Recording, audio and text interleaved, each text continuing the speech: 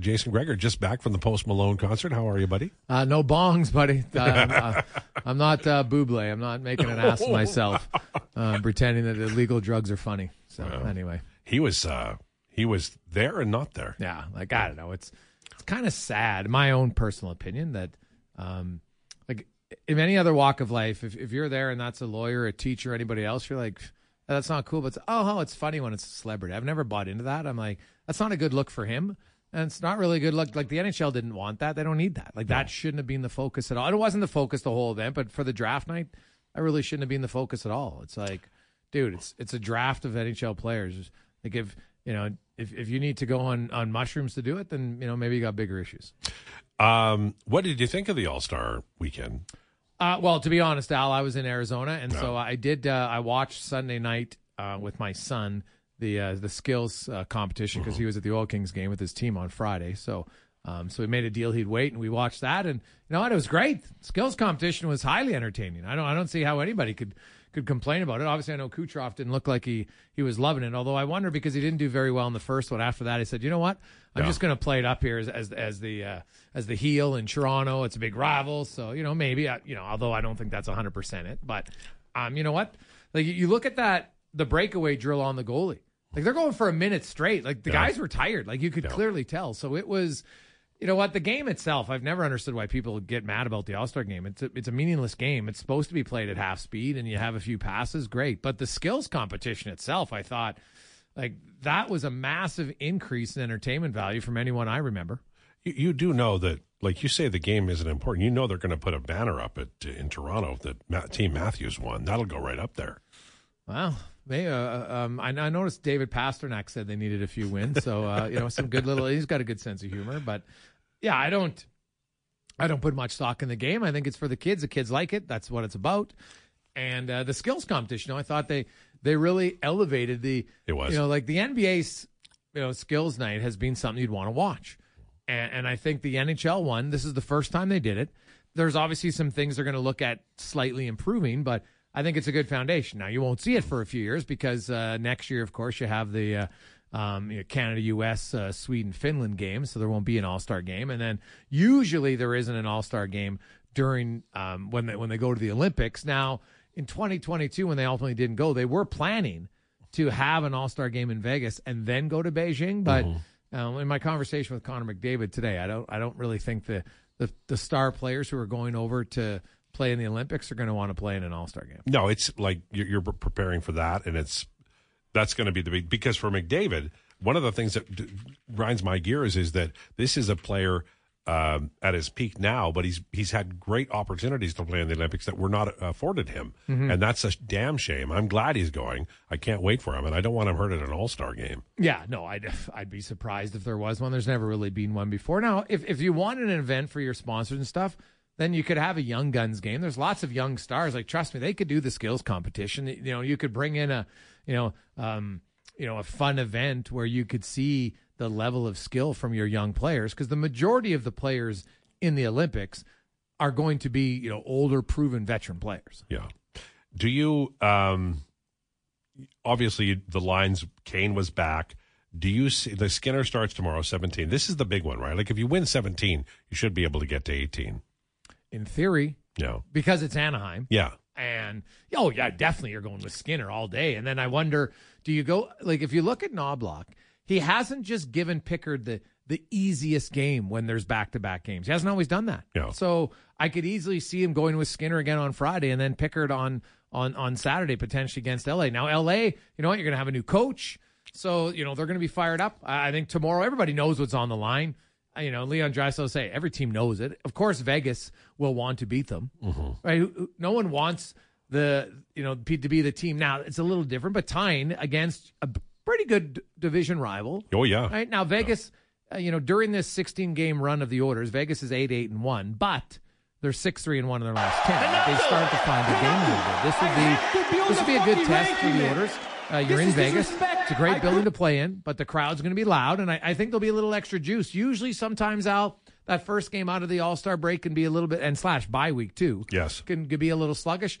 I don't think this one will be. And the Oilers did get 2 actual practices in beforehand, which is kind of rare. Do you see, Jason, because I think this is a great opportunity for the Oilers to see Perry play Pickard more, see how this unit works. There's still Holloway. There's still some guys who can solidify their spot on the roster before the deadline. This would be a good month to play these guys, see what you have before you make a move. Yeah, I don't know. Like, the number one focus is make sure Stuart Skinner's ready and not overplayed. Now, February, I looked at their schedule. Their February schedule isn't bad. It's March and April where it really gets condensed. And luckily, they're going to have to play a backup regardless because they got so many back-to-backs, right? Yeah. So it almost can save them. Even if they wanted to play them, they couldn't. Well, I guess they could, but I'd be surprised if you're going to do that. So, I look at what do they play? They have the one back-to-back this week, and then they have a back-to-back at home. And both their back-to-backs, really, there's no travel involved. They're not taking a flight in between games, right? Anaheim, LA, and then both games at Edmonton on the 23rd and 24th. Yeah. So I think, Pickard will play those 2, and he'll probably play another 1 or 2 this month. But February's not a crazy month for them. It definitely, down the stretch, March and April, right? Like, April, they play, 10 games in 18 days, and 5 of them are against, top 5-7 teams in the league. So by then, that will be the interesting part to me of their schedule, because will they have, I think they're separating themselves a little bit from LA, but we'll see how they react to the new coach. Right. But it's more so going to be how much of a dogfight is it for Vegas, and could they have reeled in Vancouver? Now, Vancouver has a 9-game homestand, Al, coming up in March, I think it is. But Vancouver also, amongst the top teams in the West, they have the most games against the top 10 teams in the league. So, in theory, a little bit harder of a schedule. Do you see, when I look at the Oilers right now, and I saw their lines, I think that Corey Perry, because of the style that he has, I loved him with the 2 fast trains, like with Holloway and McLeod. That's, to me, a really good fit, because Perry is going to... He's going to write some checks in front of the net that have to be cashed by the other 2 guys, as you said last week. But his weakness, which is foot speed, is overcompensated by those 2 guys. They can transport the puck, they can carry the puck in, he can set up, and that fits. In theory, it fits. Do you like him anywhere else, or with a different center, depending upon how things work down the stretch here, to have a look at least? It's a good question. I don't see him as a top 6 guy regularly. I think he might be able to moonlight here or there because he has the hockey sense to do it, right? And his game, like Pat Maroon for 1 year was excellent with Connor McDavid. Their speed's not even remotely close. So could Perry play with McDavid if need be? Maybe. Right? Like, the Oilers have been pretty healthy, Al, overall. So are we going to see anybody with some nicks, and all of a sudden they have somebody in their top 6 who's out for an extended period of time, and then maybe Corey Perry gets a bump, but maybe Ryan McLeod, like you saw yesterday in practice when Kane was out, it was McLeod bumped up and Holloway was the third line center. So, that to me is interesting. So I think that's kind of the coach. He gives you the blueprint a little bit here under Chris Knobloch. You don't really have to try to guess a lot in how he wants to run his lines and how he views people at this time. Perry probably is suited where he should be. I would think the caveat being, what if they acquire a 4th line center? Right. And do you think there's any possibility they go and get a Gensel? Well, what's the cost? Like, I don't know if Ken, at least based on his past history, Ken Holland doesn't just give away first rounders for pure rentals. Yeah. Right? So Jake Gensel's a pending UFA. He's an American kid. What are the chances he signs in Edmonton? Probably low. Mm-hmm. So would you give up a first for 3 months? Well, maybe if you really think that's the difference. But if there's a right winger they feel they could get who has multi-years left on his deal, right, I think that would be more likely. Like you look, I think the Ekholm blueprint gives us a good sense of how he views first rounders. Right now, some would argue, Gregor, look at what he gave up for Andreas Athanasiou. Right now, keep in mind Athanasiou opted not to sign the $2 million deal. Yeah. And so, that plus COVID, and it changed it a little bit. So, as strange as it sounds, I think they were a little bit more desperate that year. They were. To get in. Like, they got it in and make the playoffs. They'd do something. The Oilers are a very good team right now. They're not desperate by any stretch. I think they're calculated. Yeah. And if there is a real good trade, then he can be patient and wait to see it, because there's still lots of teams today on February 5th that we don't think are sellers, but come March 5th could be sellers. Do you think, Jason, this is sort of a summer question, but Do you think the next general manager of the Oilers has to be like on site in Edmonton? Jackson is in Toronto.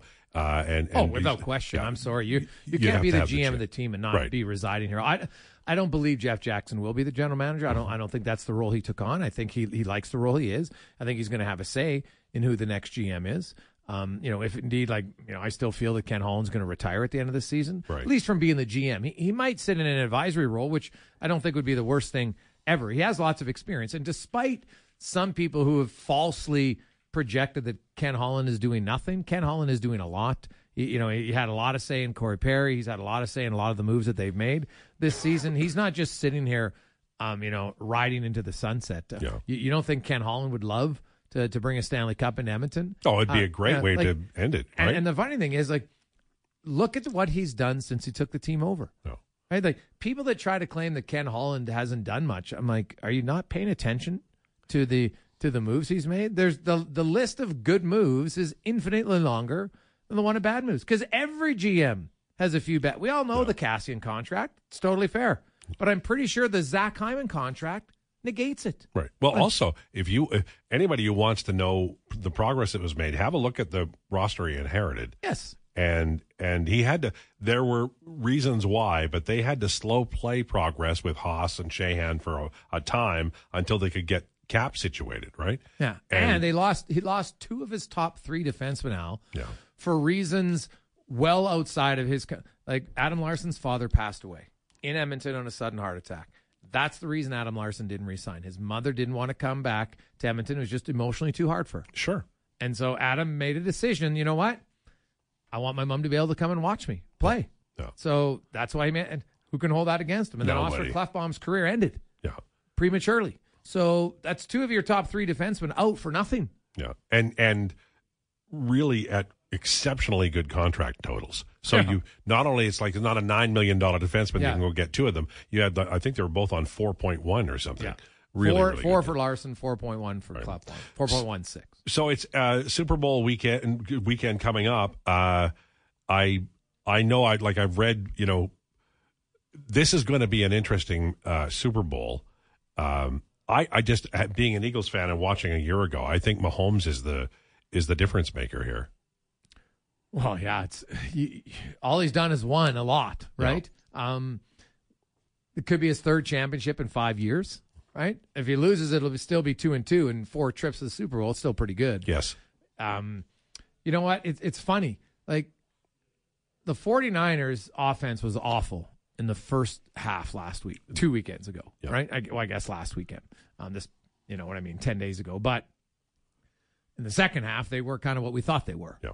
And so when I look at them, the Chiefs' defense is probably the one that still doesn't get talked about enough, because the Chiefs have Mahomes and they have Kelsey and they do everything. But the Chiefs' offense against the Ravens went 5 consecutive series where they punted, and then they took a knee because it was the end of the game. Yeah. And their defense still kept the opposition to 10 points. So, I'm fascinated by the McCaffrey, Kittle, Deebo Samuel, Purdy matchup against this Chiefs defense, right? Yeah. And, unfortunately, the Chiefs got some key injuries on their D-line that I wonder how much of an impact that plays in this game. Yeah. I'm always interested in this week because you do get some interesting interviews and some interesting coverage and some questions. And both the Chiefs and the 49ers, I think, are pretty mature teams, like in terms of, I don't think they'll be overwhelmed by the moment. It won't be like the Falcons, for instance. But all I want is a close football game. We always seem to get them in a Grey Cup, but sometimes we don't get them in the Super Bowl. Do you see this being reasonably close? I would think so, just based on last week. Both the conference games were close. Yeah. And I'd be surprised if either team blew out the other one. I guess that's what I'm like. My question is, are we going to see some offense on either one? Like, the Chiefs and Ravens, you had 27 total points. Yeah. Now, obviously, the 49ers, there was lots more offense in that game. It was entertaining. So I'd like the Chiefs offense. I think if you have to play a low scoring game, they can grind it out. And then if you got to kind of get into a shootout, they're pretty confident they can do that. So I like the matchup. I'm very intrigued by it. I haven't looked at the line this week, but I think last week it was almost a pick 'em, -1. So That's kind of how I see it. I don't see any clear favorite. And I could see someone arguing why they think the 49ers are going to win, and then someone arguing why the Chiefs are going to win, and I'd be probably nodding my head in both times. What's coming up on the show? Well, TR is going to join us after his festivities at the All-Star weekend, so we'll touch on that. Some big news, unfortunately, another injury to Alphonso Davies. What does that mean for Canada coming up? So we'll talk to Andy Petrollo about that. We're going to talk about Gensel and the Penguins. We'll go to Pittsburgh today. Kevin Woodley, we got some more goaltending. We'll look at Aiden Hill. Are there any weaknesses, any areas to exploit in Aiden Hill's game? We'll find out from Woodley on that. And obviously, we'll talk about the Oilers, have a little bit of fun with the, they're chasing an NHL record. Yeah. Right? And I know, who cares if it only matters if they win the cup. Actually, that's totally false. No. This is completely separate. Two things can happen. You can't win the cup tomorrow. No. They can win 18 in a row and won't win the cup. But if they lose tomorrow and don't win 18, they can still lose the cup. Yeah. So there's no connection to that. So we'll have a little fun with it. It's also, I think, a reflection of their improved quality and depth, and Ken Holland does get credit for that. I think they're a better team than they were. Yeah. Right? Like look at their depth players. No, they're good. They're good. They're good. They could win the Stanley Cup, Jason. Oh, I don't think anybody can say right now. Like the West is hard. Yeah, there's lots of good teams, but Edmonton is near the top of those good teams. Yeah, right. They're right now today, Vancouver, Vegas, Colorado. Like I would take Edmonton over Colorado. Like. Right now, McKinnon and Rantanen are doing what McDavid and Draisaitl did for a few years. They carried them because no one else is really producing there other than Nichushkin. Now, I'm not talking about Cale Makar. I'm talking about their other forward groups. Right? Like, I know they get Zach Parise tonight, so that's a little interesting to see what he has left at his age after a 21-goal season. But, yeah, the Oilers are good, Al, and I still think they can make I firmly believe they're going to add at least one veteran defenseman, just as a depth guy. It might not seem like a big acquisition at the time, because you probably don't need it. It's like in case of emergency, break glass, and that's probably what that defenseman will be for this team. I don't see any reason to split up their D pairs. But now, of course, if you can find a clear, obvious upgrade on CCI, I'll listen to the argument. But you got to give me a clear upgrade. Yeah, and I've looked at it. I don't see one. We'll see. Thank you, Jason.